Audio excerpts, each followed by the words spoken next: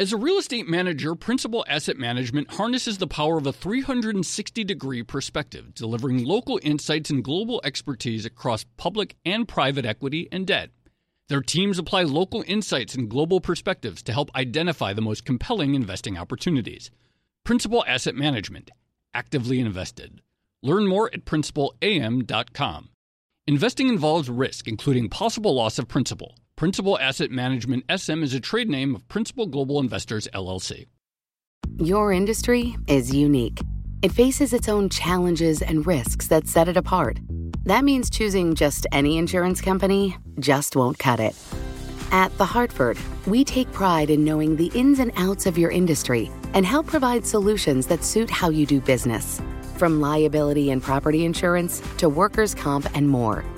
At The Hartford, we don't just talk about specialization, we live it. Learn how The Hartford can help your business at thehartford.com.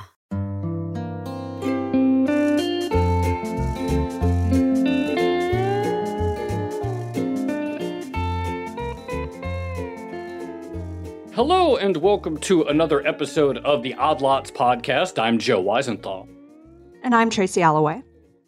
So, Tracy, I'm a serious financial journalist. I'm a serious journalist.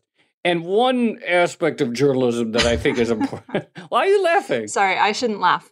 I shouldn't. I'm sorry. I just know where this is going. Go on. No. I just feel like one important aspect of journalism is impartiality. I don't think we should take views on many things. We should be open-minded. We should be intellectually honest. But it's not really our job to take a position on things. You know what I'm saying? Sorry, I don't know why I can't stop laughing. Because impartiality is very, very important.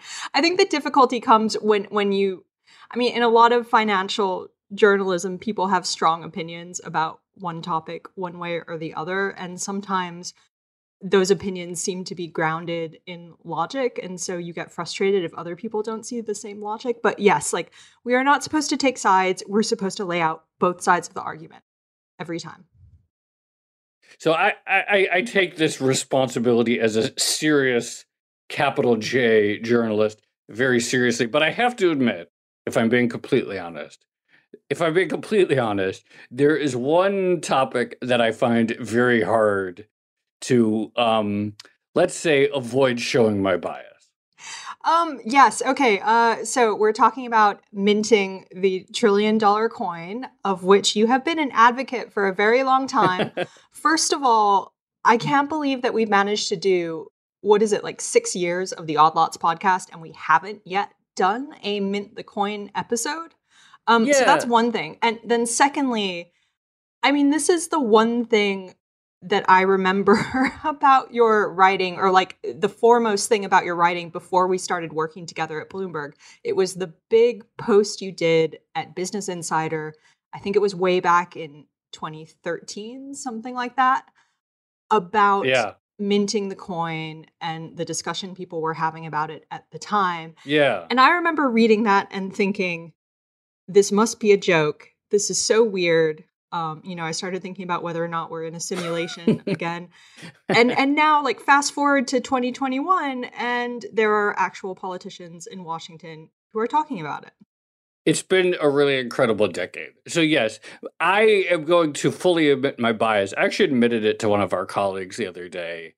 I was like, I'm a serious journalist, but I have to admit that I really think the debt ceiling is a very absurd law, and that a very good solution is for the Treasury to mint $1 trillion platinum coin and just end this farce once and for all. So yes, that is my bias. But, people, it is weird. And I will be the first to admit it's a weird thing. I'm not going to deny that it's strange, that it seems that it's a legal loophole, that it's a hack, that people have lots of questions, both on the economics, the legality, and the sort of the institutional aspects of how this can be done and who is the unilaterally authority to just create $1 trillion of money. I admit that there's a lot of questions and people have reason to be skeptical.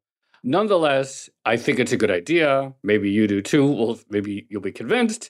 And I think, though, it is surprising that after all these years of the Odd Lots podcast, we're finally, for the first time, doing a coin episode Because as you point out, I've actually been writing about this topic for really almost a decade now. Yeah, so this is going to be one of the episodes where I think I sit back and learn a lot from both you and our guest. And I think I'm probably going to be representative of maybe the average person who encounters the idea. I kind of get how the mechanics of it would work, but again, instinctively, it just seems absolutely crazy to, I guess, try to fix the absurdity of American political theater with what basically amounts to more absurdity. But I have a feeling we're going to get into that. There is some logic to that. So I hope you play an active role in this conversation because we have to ask the tough questions. Let's get started. So all right. Without further ado, we have the best guest, I think, to discuss it. We're going to be speaking to Rowan Gray. He is an assistant professor of law at Willamette University. He is also a longtime coin advocate, and he has, in fact, written what I think is probably the definitive sort of law review article on the legality of the coin. It is extremely thorough, both in terms of talking through its economics, some of the common objections to it, and why he believes it's a legal and perhaps even mandatory route to circumvent the debt ceiling. It is titled Administering Money, Coinage, Debt Crises, and the Future of Fiscal Policy, a very serious, thorough, rigorous legal work. And in addition to advocating, he's also a bit of a sort of policy entrepreneur, having worked with elected representatives to introduce laws that would bring about the coin. So he is a scholar and an activist and an entrepreneur on the subject. So the best guest to discuss it. Rowan, thank you so much for coming back on Autolots. Thank you so much for having me. It's a pleasure to be here talking about our jointly favorite topic. Yeah. So let's actually just start with like the really big picture because, you know, there are still some people who like I encounter on Twitter and so forth. They're like, can you just like point me just like the simple version? Like, how does the coin work? Yeah, I mean, the starting point is that the coin works like all coins work, which is that the mint, which is the oldest monetary institution in the United States, predating the Federal Reserve by over a century, which is housed within the Treasury, would mint a coin of a certain value and would deposit that coin at the Federal Reserve. And the Federal Reserve would take that coin and then own that coin and record it on its balance sheet as an asset, like you and I would if we got a coin that someone gave us. And then it would credit the Treasury for the equivalent amount of dollars that the coin is worth, which is legally speaking its face value. And that money would then be available in the Treasury's regular spending account to spend in the same way as it would if it sold any other financial instrument like a Treasury bond or a Treasury note. And then it would go about the daily spending. And this coin would work the way that all the other coins that get minted on a regular basis work, in the sense that the mint would issue it and then take the money in and then sweep the money back into the Treasury's sort of general account, its general spending account. The only difference here would be that the number of zeros on the end of the coin would be substantially larger than most other coins, and for a change, it would be made out of platinum instead of, copper or zinc or whatever else. So, I mean, the idea here is that basically you would bypass all the political wrangling that we see, every 3 or 4 years nowadays, I guess, over raising the debt ceiling. And I'm wondering, maybe just to like step back even further, could you explain why we have a debt ceiling in the first place, or limits on the amount of debt in the U.S., and what that's supposed to accomplish? Yeah, thanks. I think it's a great starting point. The starting point, at least to me, is to think about what the world was like before the debt ceiling. And before 1917, there was a practice where if Congress wanted to create a new spending program or spend on a particular project, a canal or a war or the postal service, it would appropriate the funds through the appropriations process. And then usually either in a separate accompanying bill or sometimes in the same bill, it would direct the Treasury on how to finance that spending. So sometimes it would say, issue a bunch of 3-month bills. Sometimes it would say issue a bunch of 30-year bonds. Sometimes it would say issue some combination. Sometimes it would say raise the revenue through customs taxes or through a new tax or through signage with the mint. And it would tell the Treasury which sort of financing mechanism, and that financing mechanism would be specific to that spending bill. And for a long time, this was the way that things worked. Each spending commitment had its own financing authority. But when World War I comes along and the United States is sort of getting bigger, and this really started probably with the Civil War with Lincoln, but it kind of reached its sort of mature form in the 20th century, it became basically logistically unwieldy, impractical to have a different spending authority, different financing authority, I should say, for different spending commitments in a way that the Treasury had no discretion over. So you would have situations where there'd be excess money left over in this financing authority, and then a different spending commitment would not have enough, and the Treasury Secretary wouldn't be able to move that financing authority around to make sure that it could finance everything. And so the debt ceiling, which sort of started in 1917 and then kind of reached its mature form in 1939, but it was never originally intended to be a limit on spending. It was intended to facilitate more executive branch autonomy and discretion and flexibility in financing practices. So that's really interesting, and I already learned something new, because I always had just sort of been under this assumption that the only purpose was to create this sort of like nominal or fig leaf restraint on the amount of debt, and I hadn't realized that actually it sort of served this purpose to establish flexibility. So these days, obviously, most people would agree it's just an opportunity for politicians to grandstand and to say they oppose the debt, even if they rang it up. Now, you mentioned that the $1 trillion platinum coin would really be like any other coin, except that A, it would have a lot more zeros at the end of it, and B, it would be made out of platinum. Why don't you talk to us about... Does it have to be made out of platinum? Well, this is the key thing. So, Rowan, why don't you talk to us about the specific law and where that law came from, where that gives legal authority to the creation of this high denomination coin? Yeah. So, when you think about the debt ceiling, one way to think about it is that there's a quantitative cap, but within that cap, the Treasury Secretary has a lot of discretion. They want to issue 3-month, 1-year, 2-year, 10-year, 30-year, or, 50-year, as Mnuchin was floating for a hot minute when he was the Treasury Secretary. The debt ceiling is really talking about the aggregate cap. The Coinage Act has a very different set of constraints. It constrains qualitatively. That is to say, if it's going to be 1 cent, it has to look like this. If it's going to be made of gold, it could only be up to $1, etc. But it has never, and does not today, impose any quantitative cap. There's no point where the mint says, we've produced the number of coins we can for this year, we'll have to stop shop in September or something, it was a big year for coins. Nothing like that. There's been no limit on the number of coins that can be issued, but there has been these qualitative caps. And so, we probably have seen, dollars, silver dollars, things like that. And there's above a single dollar, there's commemorative usually coins, $25 palladium coins, certain kinds of sort of collector coins and things. But in the 90s, particularly in 1996, there was a bill that was passed that amended the Coinage Act to create a new provision, 31512K, which granted the Treasury Secretary the authority to mint and issue platinum bullion or platinum proof coins. And proof there just means a high production grade, like very, very, very shiny. Coins of whatever denomination the Treasury Secretary wished, whatever they thought was useful and socially beneficial. And this was originally a bill that was sponsored by a Republican member who was the subcommittee on coinage's chair, named Mike Castle, in very close consultation with then director of the Mint, Philip Diehl, who was previously, I believe, the legal director of the Senate Finance Committee, or it could be Banking Committee. I could be confusing those. Mint Director Diehl was probably one of the most sort of visionary mint directors of our generation, because even putting aside this provision, he transformed the internal budget of the mint. He made it off budget in the way that the Fed is off budget.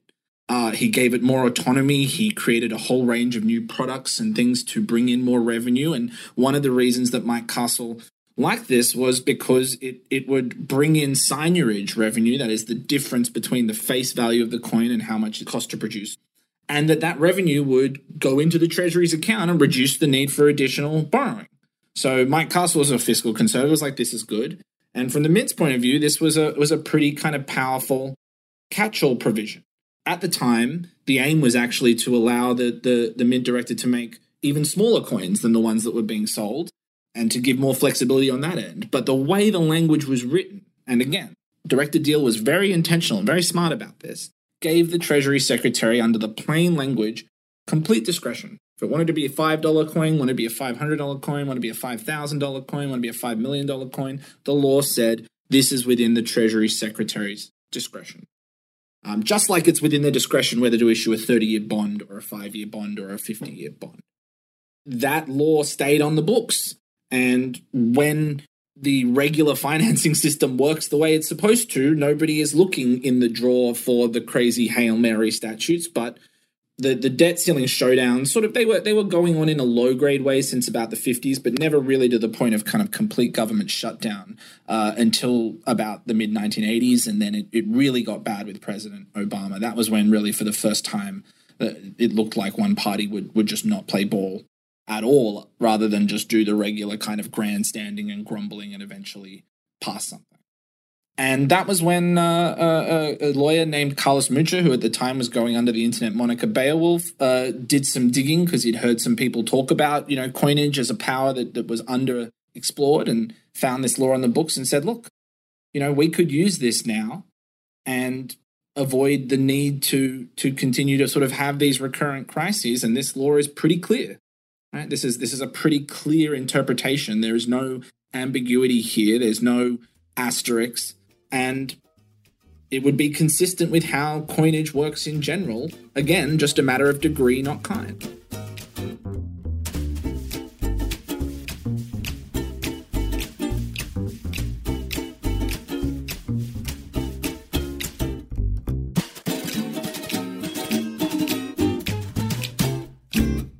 As a leading real estate manager, Principal Asset Management harnesses the power of a 360-degree perspective, delivering local insights and global expertise across public and private equity and debt.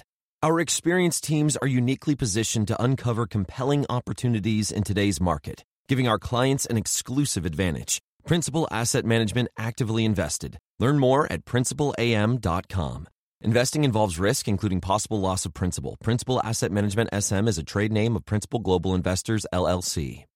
When the idea first surfaced, what was the intention behind it, do you think? Was it basically a thought experiment of how you could solve the debt ceiling crisis? Or was it basically just trolling by, some finance nerds?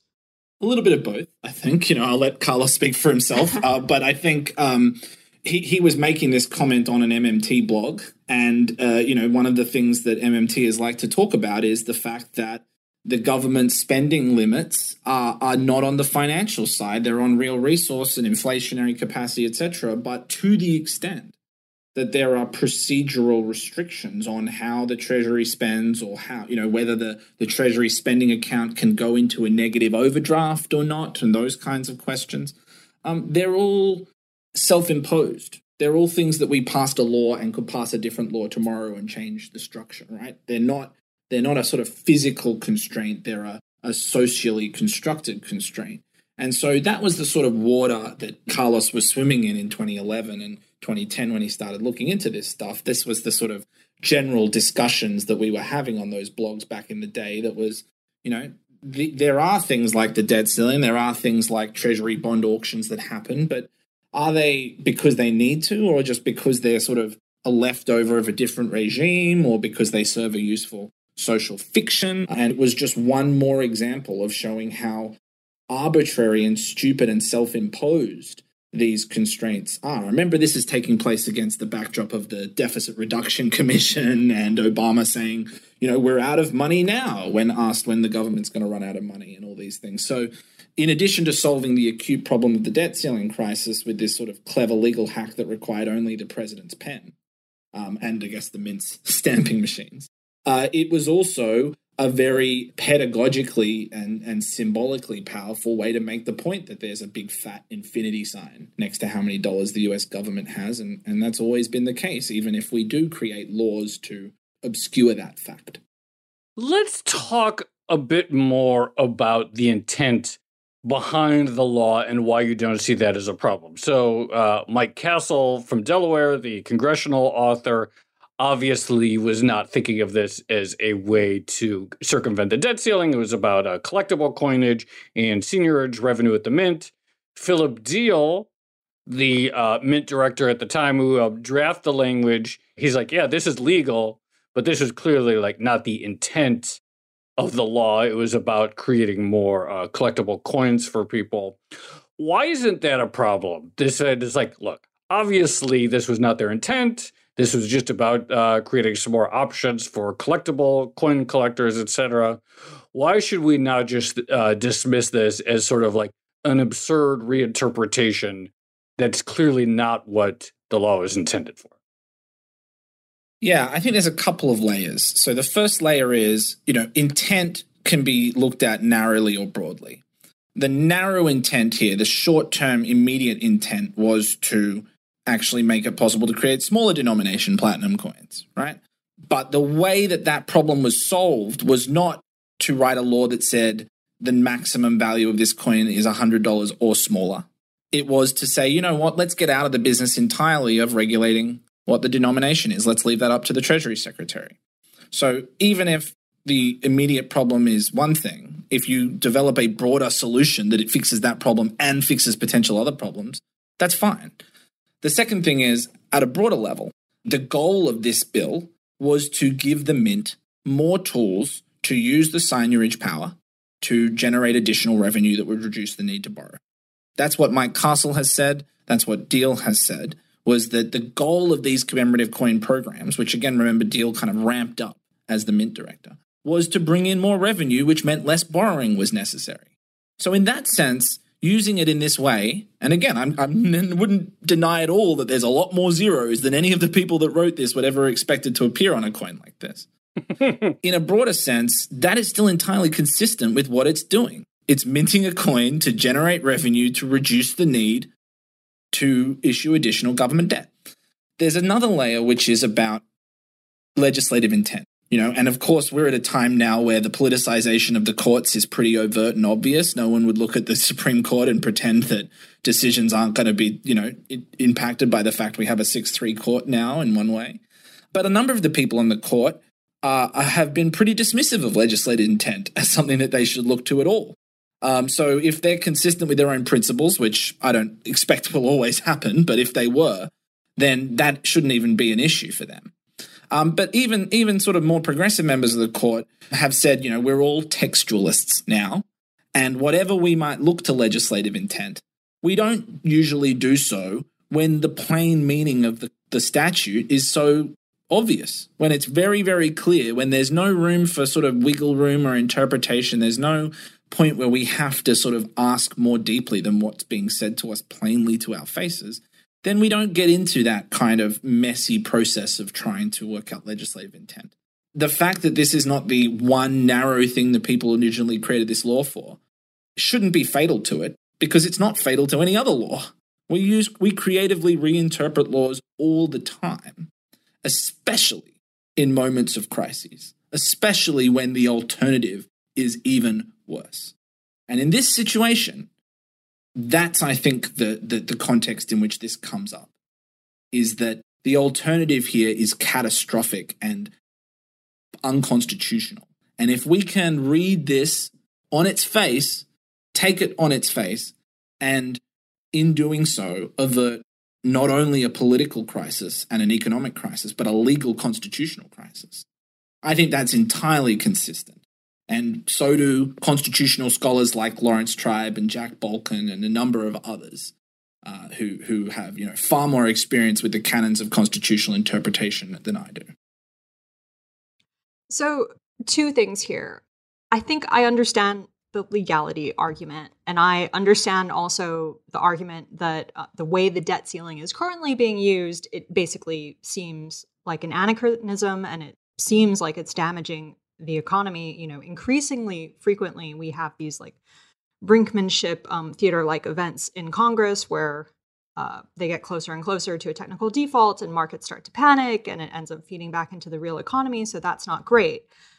But is minting the coin really the best way to solve the issue? And are there any other options on the table for permanently solving the issue of the debt ceiling? And how realistic are those alternatives?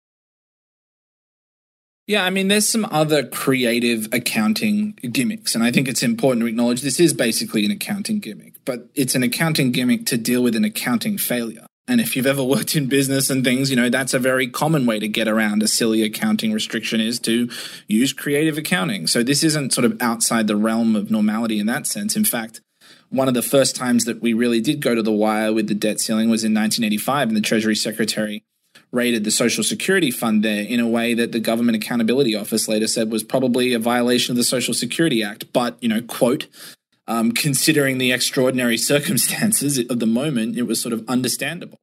But there are sort of other alternatives. For example, debt held by the public. Some lawyers have suggested that we could interpret that to exclude the Treasury securities held by the Fed. The Fed is currently considered, part of the public for accounting purposes for the budget, because that's how we ignore the Fed's balance sheet when doing budget analysis. People are saying we could just not count that part, and that would give us, another 5 or 7 trillion or something of breathing room.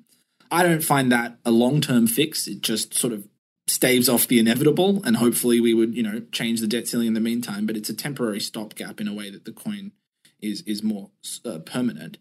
Others have suggested we could issue a consol, which is basically a perpetual government bond, because the way that the debt ceiling statute is written is that the only instruments whose, quote, principal and interest is guaranteed is under that ceiling, but consols do not have a principal to be repaid. So this is actually another Carlos Mucha classic. Shout out to him for trying to follow up his debut album with some other sophomore hits as well. The only sort of categorical solution I've seen that sort of comes at the same level is just to blow through the debt ceiling and say that the alternative would be default, and that violates Section 5 of the 14th Amendment, that the public debt shall not be questioned. So we should just do that. And I think that that's actually a much worse solution in terms of the political implications, because it requires the Talk about that a little bit, because you mentioned the sort of a breach of the debt ceiling and a theoretical default. It's a political crisis. It's a financial crisis because treasuries are the world's safest asset. If they're defaulted upon, it's kind of unthinkable what that would do to the financial system. And then, as you mentioned, that there is this constitutional crisis.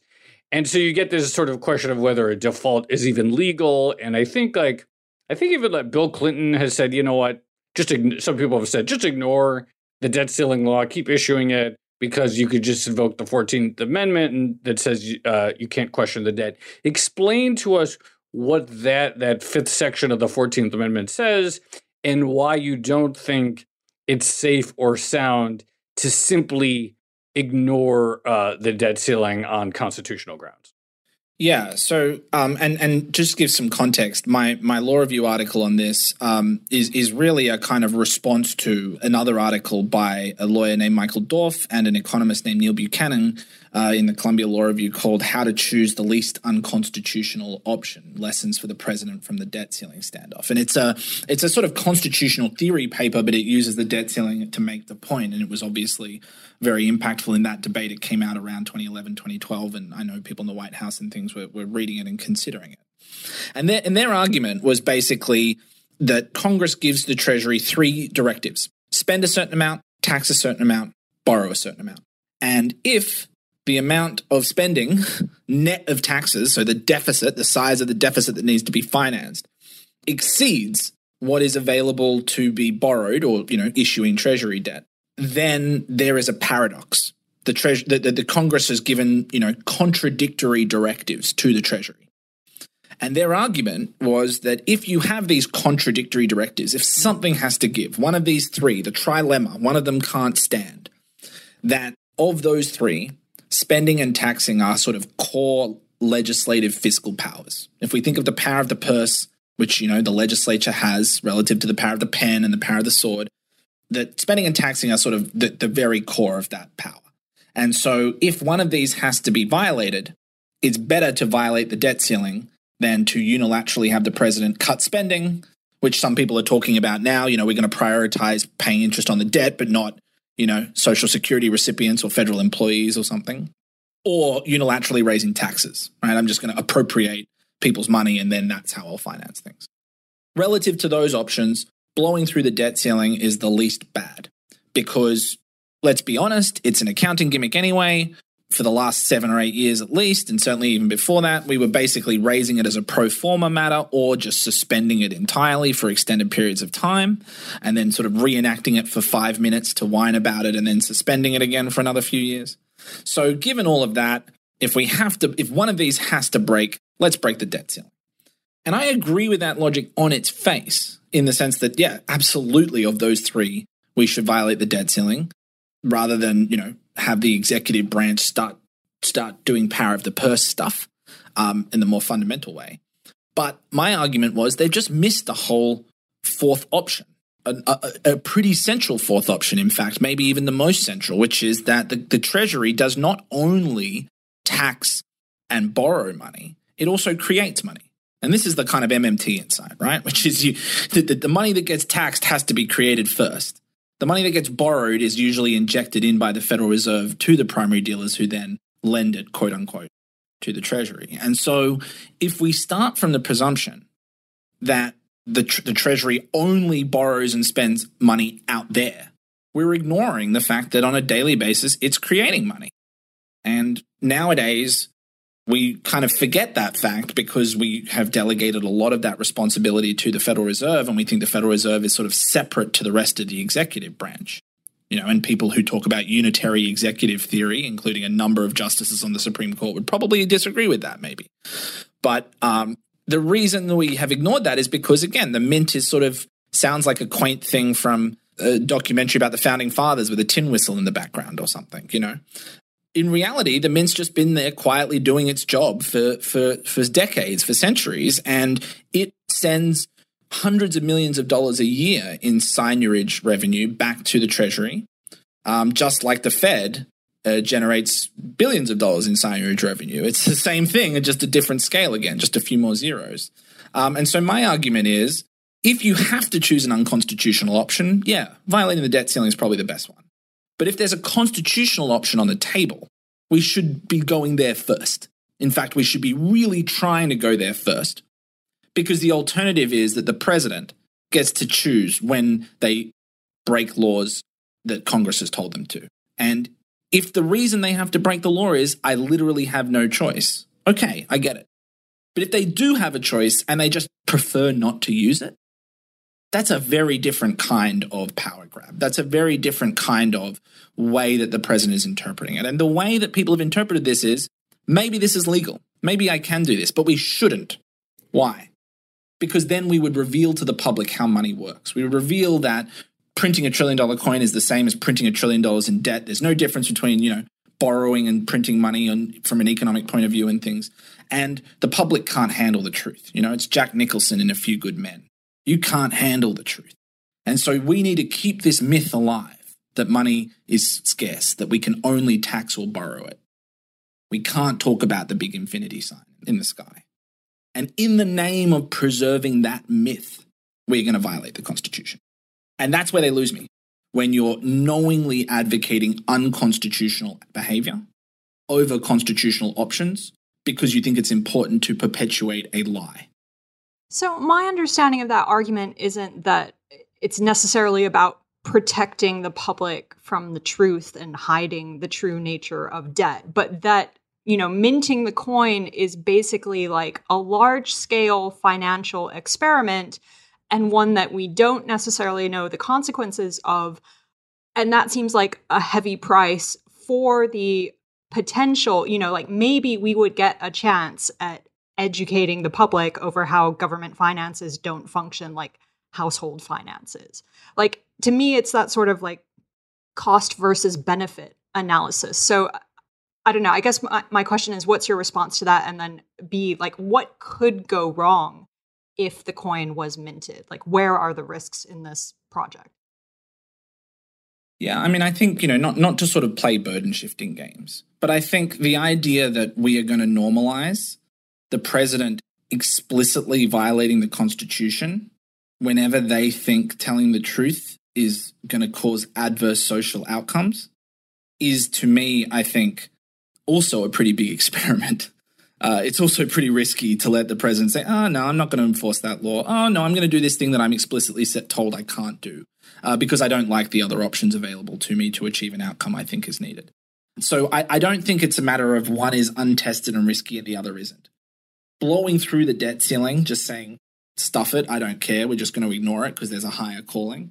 I've got no better option. When in reality, they know full well there's another option. They just don't want to talk about that option or don't want to try it, is, I think, a real threat to having an informed electorate and having a public policy discussion based in fact, not based in what the administration feels that the public needs to know. I think we're in the same category as, secret FISA courts or weapons of mass destruction when we start embracing unconstitutional behavior based on fears of how the public will react to the truth. And in terms of the coin being untested, I think we have actually quite a lot of evidence of the past decade that large-scale, quote-unquote, monetization of government debt doesn't really do anything, right? Yes, there's a few middle steps in the middle there that give the impression that this is all market-mediated.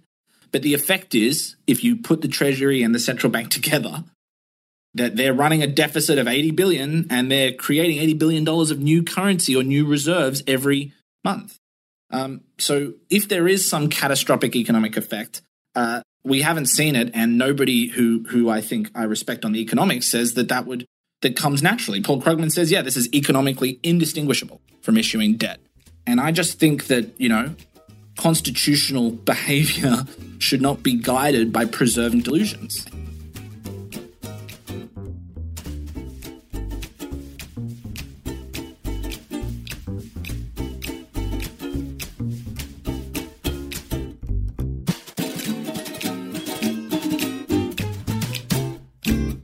As a leading real estate manager, Principal Asset Management harnesses the power of a 360-degree perspective, delivering local insights and global expertise across public and private equity and debt.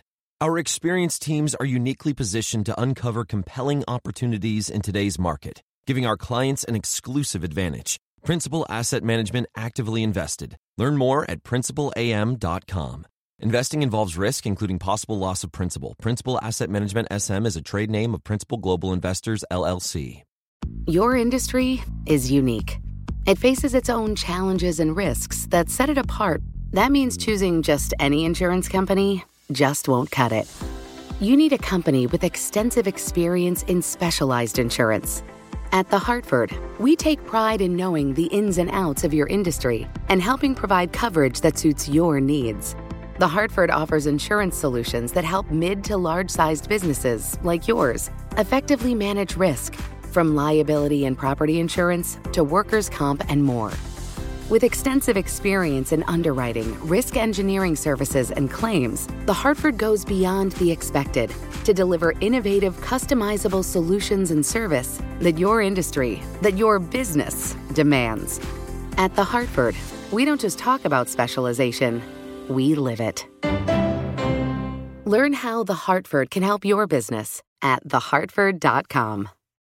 So I want to keep pressing on this question. And as I mentioned, you actually know how things work a little bit in D.C. You've worked with some members of Congress to draft laws promoting the minting of the coin. Like I said, you're, in addition to being a scholar, sort of a policy entrepreneur. You've worked with last March during the COVID crisis.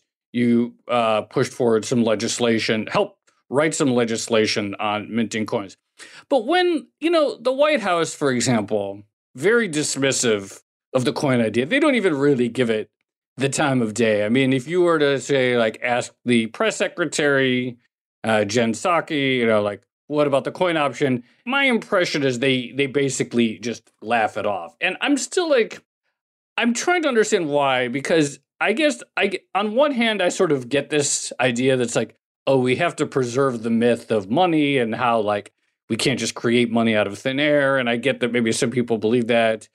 But it also seems like probably a prevailing view is this is just silly. We're not going to talk about this. And that their dismissal is just the sort of this is too silly for us to even talk about.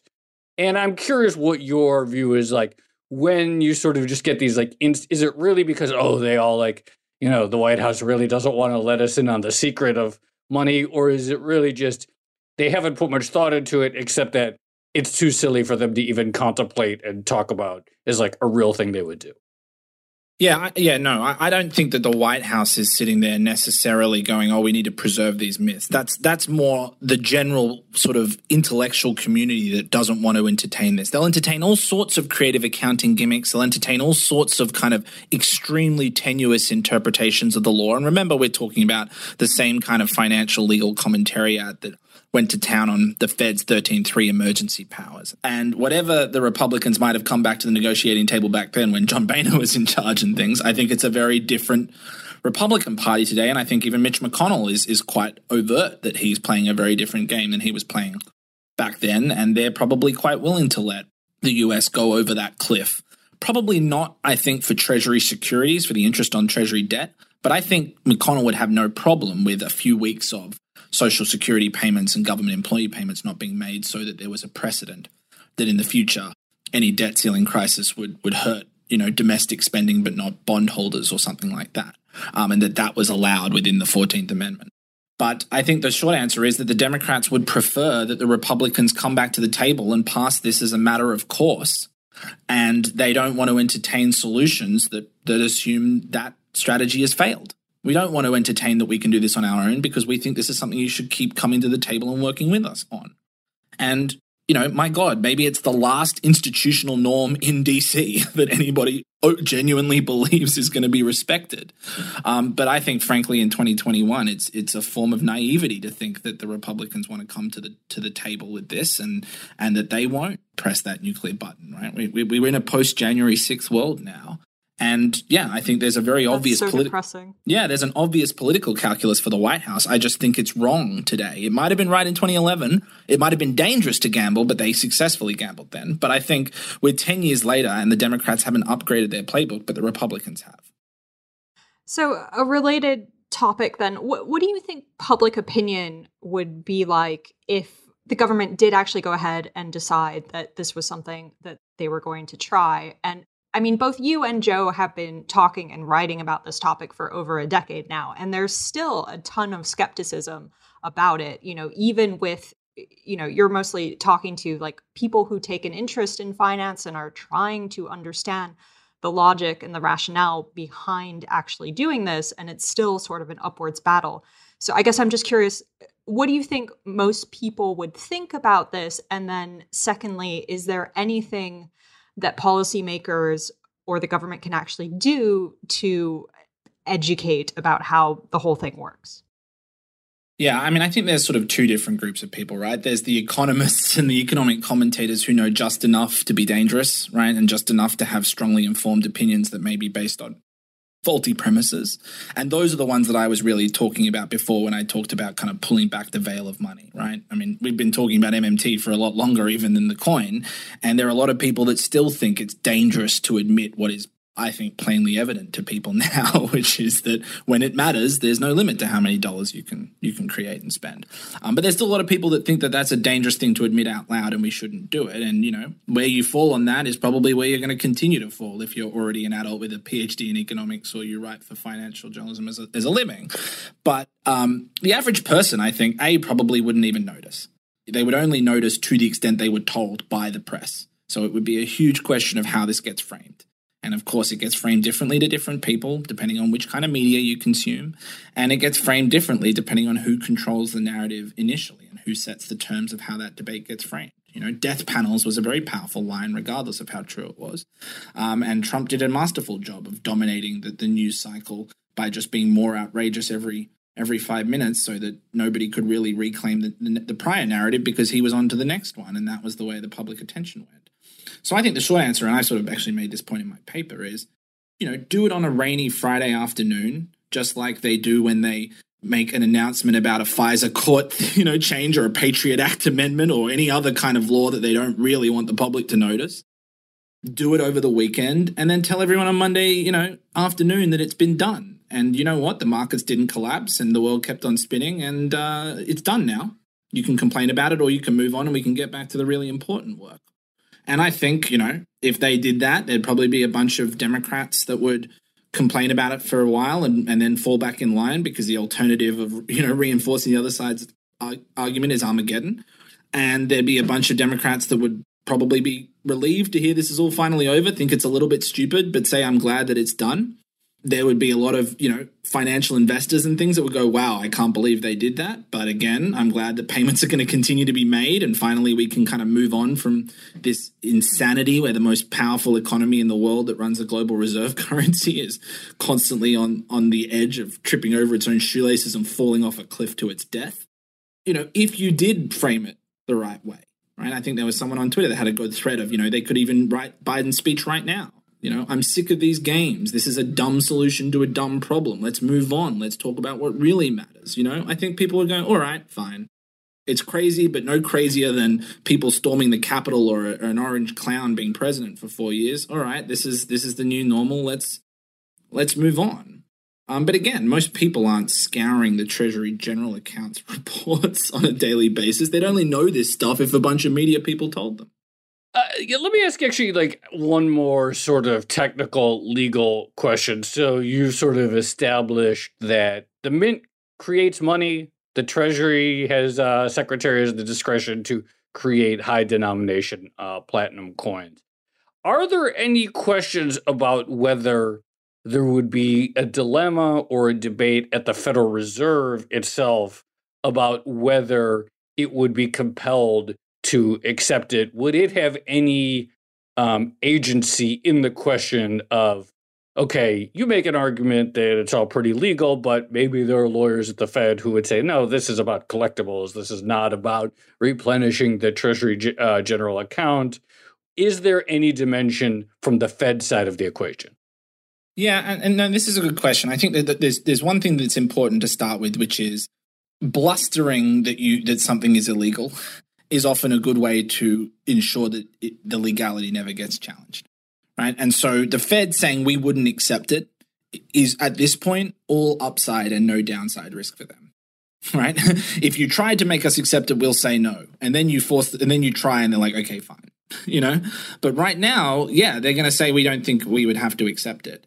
But the Federal Reserve Act is actually quite clear, and again, this is something that Carlos pointed out, back in the original formulation of this proposal, which is that there's a statutory provision that says in the event that there is a conflict between the Treasury Secretary and the Board of Governors of the Federal Reserve regarding any powers, related to the Treasury, that conflict shall be resolved in favor of the Treasury Secretary. And again, that's quite unequivocal. That's quite clear statutory language. So if the Treasury said, hey, it is my statutory responsibility to mint coins, the statute says that I shall mint and issue coins of whatever denomination I want, and I've decided to do this, you do not have the power to tell me that my coinage power is limited in this way. This is not a Federal Reserve power. This is a mint power, and that falls squarely within my authority. And if you think you disagree with that, well, I don't care. And in fact, the law and Congress said we don't care either.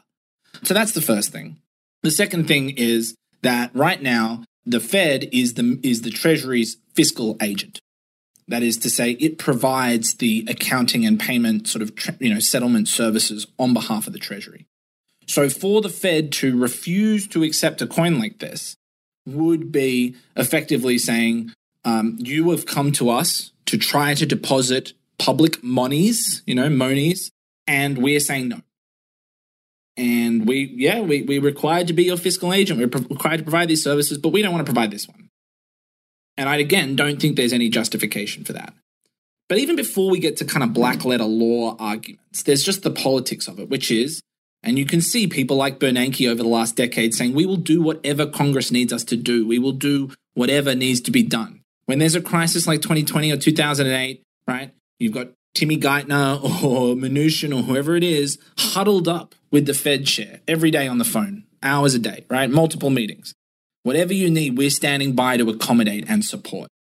So if there was a moment where President Biden said, I believe it is my constitutional responsibility to avoid a crisis and shutdown, to avoid putting the public debt in question, to avoid not spending what Congress has told me I must spend, that in my power as Commander-in-Chief and head of the executive branch, I'm directing my Treasury Secretary to mint this coin.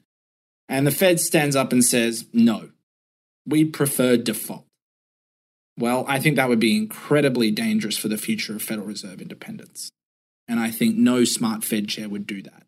Because they would know in that moment that if this all does go haywire, if this all does go belly up, that's on the head of the executive branch, that's on the head of the president, the Treasury Secretary, not on them. And this isn't Paul Volcker breaking the back of inflation and standing up to those dastardly unions. This would be the Federal Reserve chair telling the president that they are going to force a default on the government debt in a way that is in violation of the 14th Amendment. And I think, again, it's easy for the Fed to say it would even entertain that thought now when it's a speculative fiction or a speculative hypothesis. I think if the full force of the president's office in that crunch moment were to come down that way, you would be suicidal from an institutional preservation standpoint to get in the way as the Fed. I have one more big picture question, which is, you describe this as a dumb solution to a dumb problem. And I guess I'm wondering if the idea of solving absurdity with more absurdity, if that kind of poses a risk or if there's a slippery slope there. And, again, with your legal expertise, I'd be curious to get your thoughts on this. But one of the criticisms of the Trump administration was that they ignored all these previously established norms, and what they were doing might not necessarily technically be illegal, but it certainly wasn't the way that the founding fathers of America had thought that laws and rules and things like that would be applied. So again, I'm curious, the platinum coin discussion, yes, it might be legal, but I don't think anyone who set up the laws around minting coins generally, as you laid out earlier, was necessarily thinking that this was a way to solve restrictions on the government budget. So I don't know. I guess the question is, does this open the door to having a regime where, whoever can come up with the most technical, absurdist accounting loophole kind of wins the day? And, maybe this gets undone in 4 years' time when someone else comes up with a new way to apply restrictions on debt or minting coinage or something like that. I forget which economist it was who famously said it takes a theory to beat a theory. But one way to think about the coin, and we talked about this on this other podcast, Money on the Left, in a podcast with Nathan Tankus and I about the coin a few years ago. If we take out the word theater and replace the word ritual, then it starts to sound a little bit less crazy. And one of the reasons I love the coin as someone that used to be an elementary school teacher is it's something kids can understand. It isn't this hyper wonky, technical treasury debt auction, 11th dimensional chess, bondholders, and all these steps that nobody can understand, which to me has a tinge of, anti-democratic, technocratic elitism. That we stamp a coin, the coin has the face of dead presidents, and it's worth as much as we say it is because that's what the law says, is something I can teach to a 7-year-old, and it has the benefit of being true. If we do have to replace the ritual we have today with another ritual, then, putting the coin in the hand of a 5-year-old, calling them the future of America and walking it from the mint to the Fed, maybe is a better symbol for 21st century fiscal politics than, the primary dealer system and the Federal Reserve backing up the secondary market with repo and reverse repo operations and things. That's a very kind of Larry Summers deregulation of derivatives in 1997 metaphor to me. And of course, we're at a point in history when a huge amount of the public is being introduced to monetary politics through the metaphor of digital coins. Right?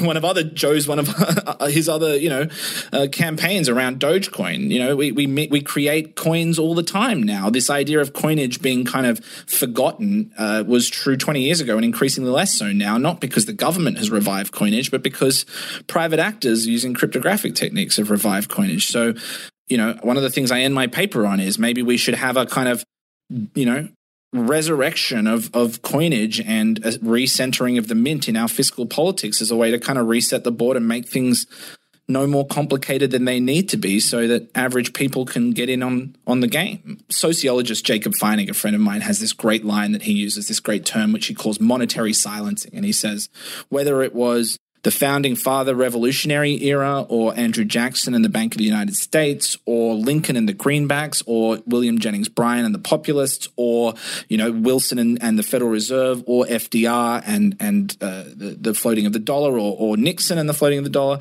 that monetary politics have been at the center of the American political experiment since the start. And we go in waves where monetary issues sort of come to the forefront and then recede back and come to the forefront and recede back. And this is a moment where, whether it's crypto on one hand or central bank digital currencies or this debt ceiling crisis, that monetary politics are coming back to the forefront. And one way we can do that is with a form of monetary silencing, where we tell average people, this stuff is all too complicated for you. You're dumb. You shouldn't understand this stuff. This is for people who are smart and who have, degrees in finance and economics and macroeconomics. And we tell average people that this is not a space for them to have opinions. Or we try to make it accessible to people. We try to tell stories and build institutions that you can understand, like people carry a pocket constitution around. And I think that's the pedagogical and symbolic and ritualistic element of the coin. And in my opinion, no, it's no more silly than judges wearing robes. Rowan, that was a great place to leave it. And, I said at the beginning that I was a fan, a believer in the coin solution, and I am even more so by a high degree of believer in the coin solution after talking to you. Thank you so much for coming on Oddlots. Thank you so much for having me. It was a pleasure. Thanks, Rowan. That was really good.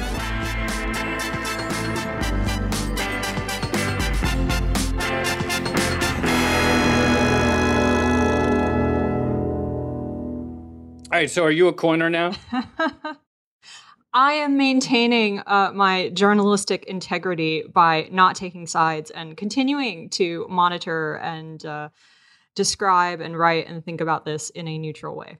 That's a total cop-out question, but Rowan laid out a really rational explanation of how this would work and why you would do it. And I think his is probably like the most convincing explanation that I've heard over the past 10 years or so. But on the other hand, part of me is just screaming inside that, like, there must be another way. And why can't we just do this like normal people rather than go down a route that, I know it's serious now, and I know it was grounded in serious discussions and thinking about MMT and the nature of debt, but I really don't think it started in a serious manner, and I'm not entirely sure people thought or intended it to get this far. And yet, nevertheless, because of everything that's happened in recent times, here we are talking about $1 trillion platinum coin being the solution to politicians in DC not being able to get their act together and play ball in a fair way in order to, benefit all of the United States. It's all crazy, and I kind of hate it. So, I mean, obviously, like I said, I found it very convincing. But beyond that, like, what I really found extremely compelling was, okay, yes, the coin is silly, it's weird, we all sort of agree with that. But actually, the number of serious ideas that Rowan brought up that sort of like bolster the legal and philosophical case, I was like truly impressed by that. And thinking about, the fact that although it's much smaller, that the mint is a source of seigniorage revenue for the Treasury, or thinking about these sort of like institutional relationships, or as he put it at the end, why can't we change the rituals to make them more accessible? Somehow in the coin conversation, there are some actually just like really profound and important questions that get sussed out from having it. And so I was really happy to hear them fleshed out. Well, this was your initial framing of the coin debate. I think you said it was like the most important fiscal policy discussion ever, which a lot of people thought was hyperbole. But your point was because the discussion was about the nature of money. Yeah. And again, that's something that Rowan talked about. And it's one of the reasons I asked him about what he thought the public reaction might look like. Yeah, and I have to say, like, maybe I spend too much time on social media, but Rowan probably is a lot more optimistic about how people would react to this, or the ability of people to sort of think logically and rationally about it than some other people might be. But it's an interesting experiment, and like it's definitely one of the more interesting discussions that we've had in a while.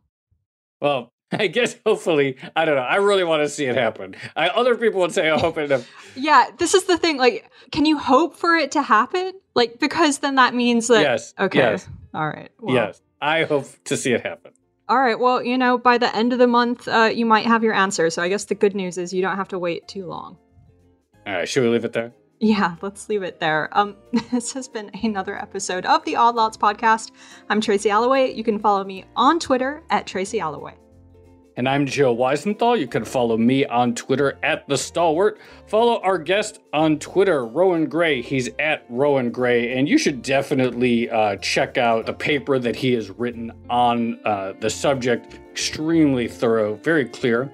Follow our producer on Twitter, Laura Carlson. She's at Laura M. Carlson. Follow the Bloomberg head of podcasts, Francesca Levy, at Francesca Today. And check out all of our podcasts at Bloomberg under the handle at Podcasts. Thanks for listening.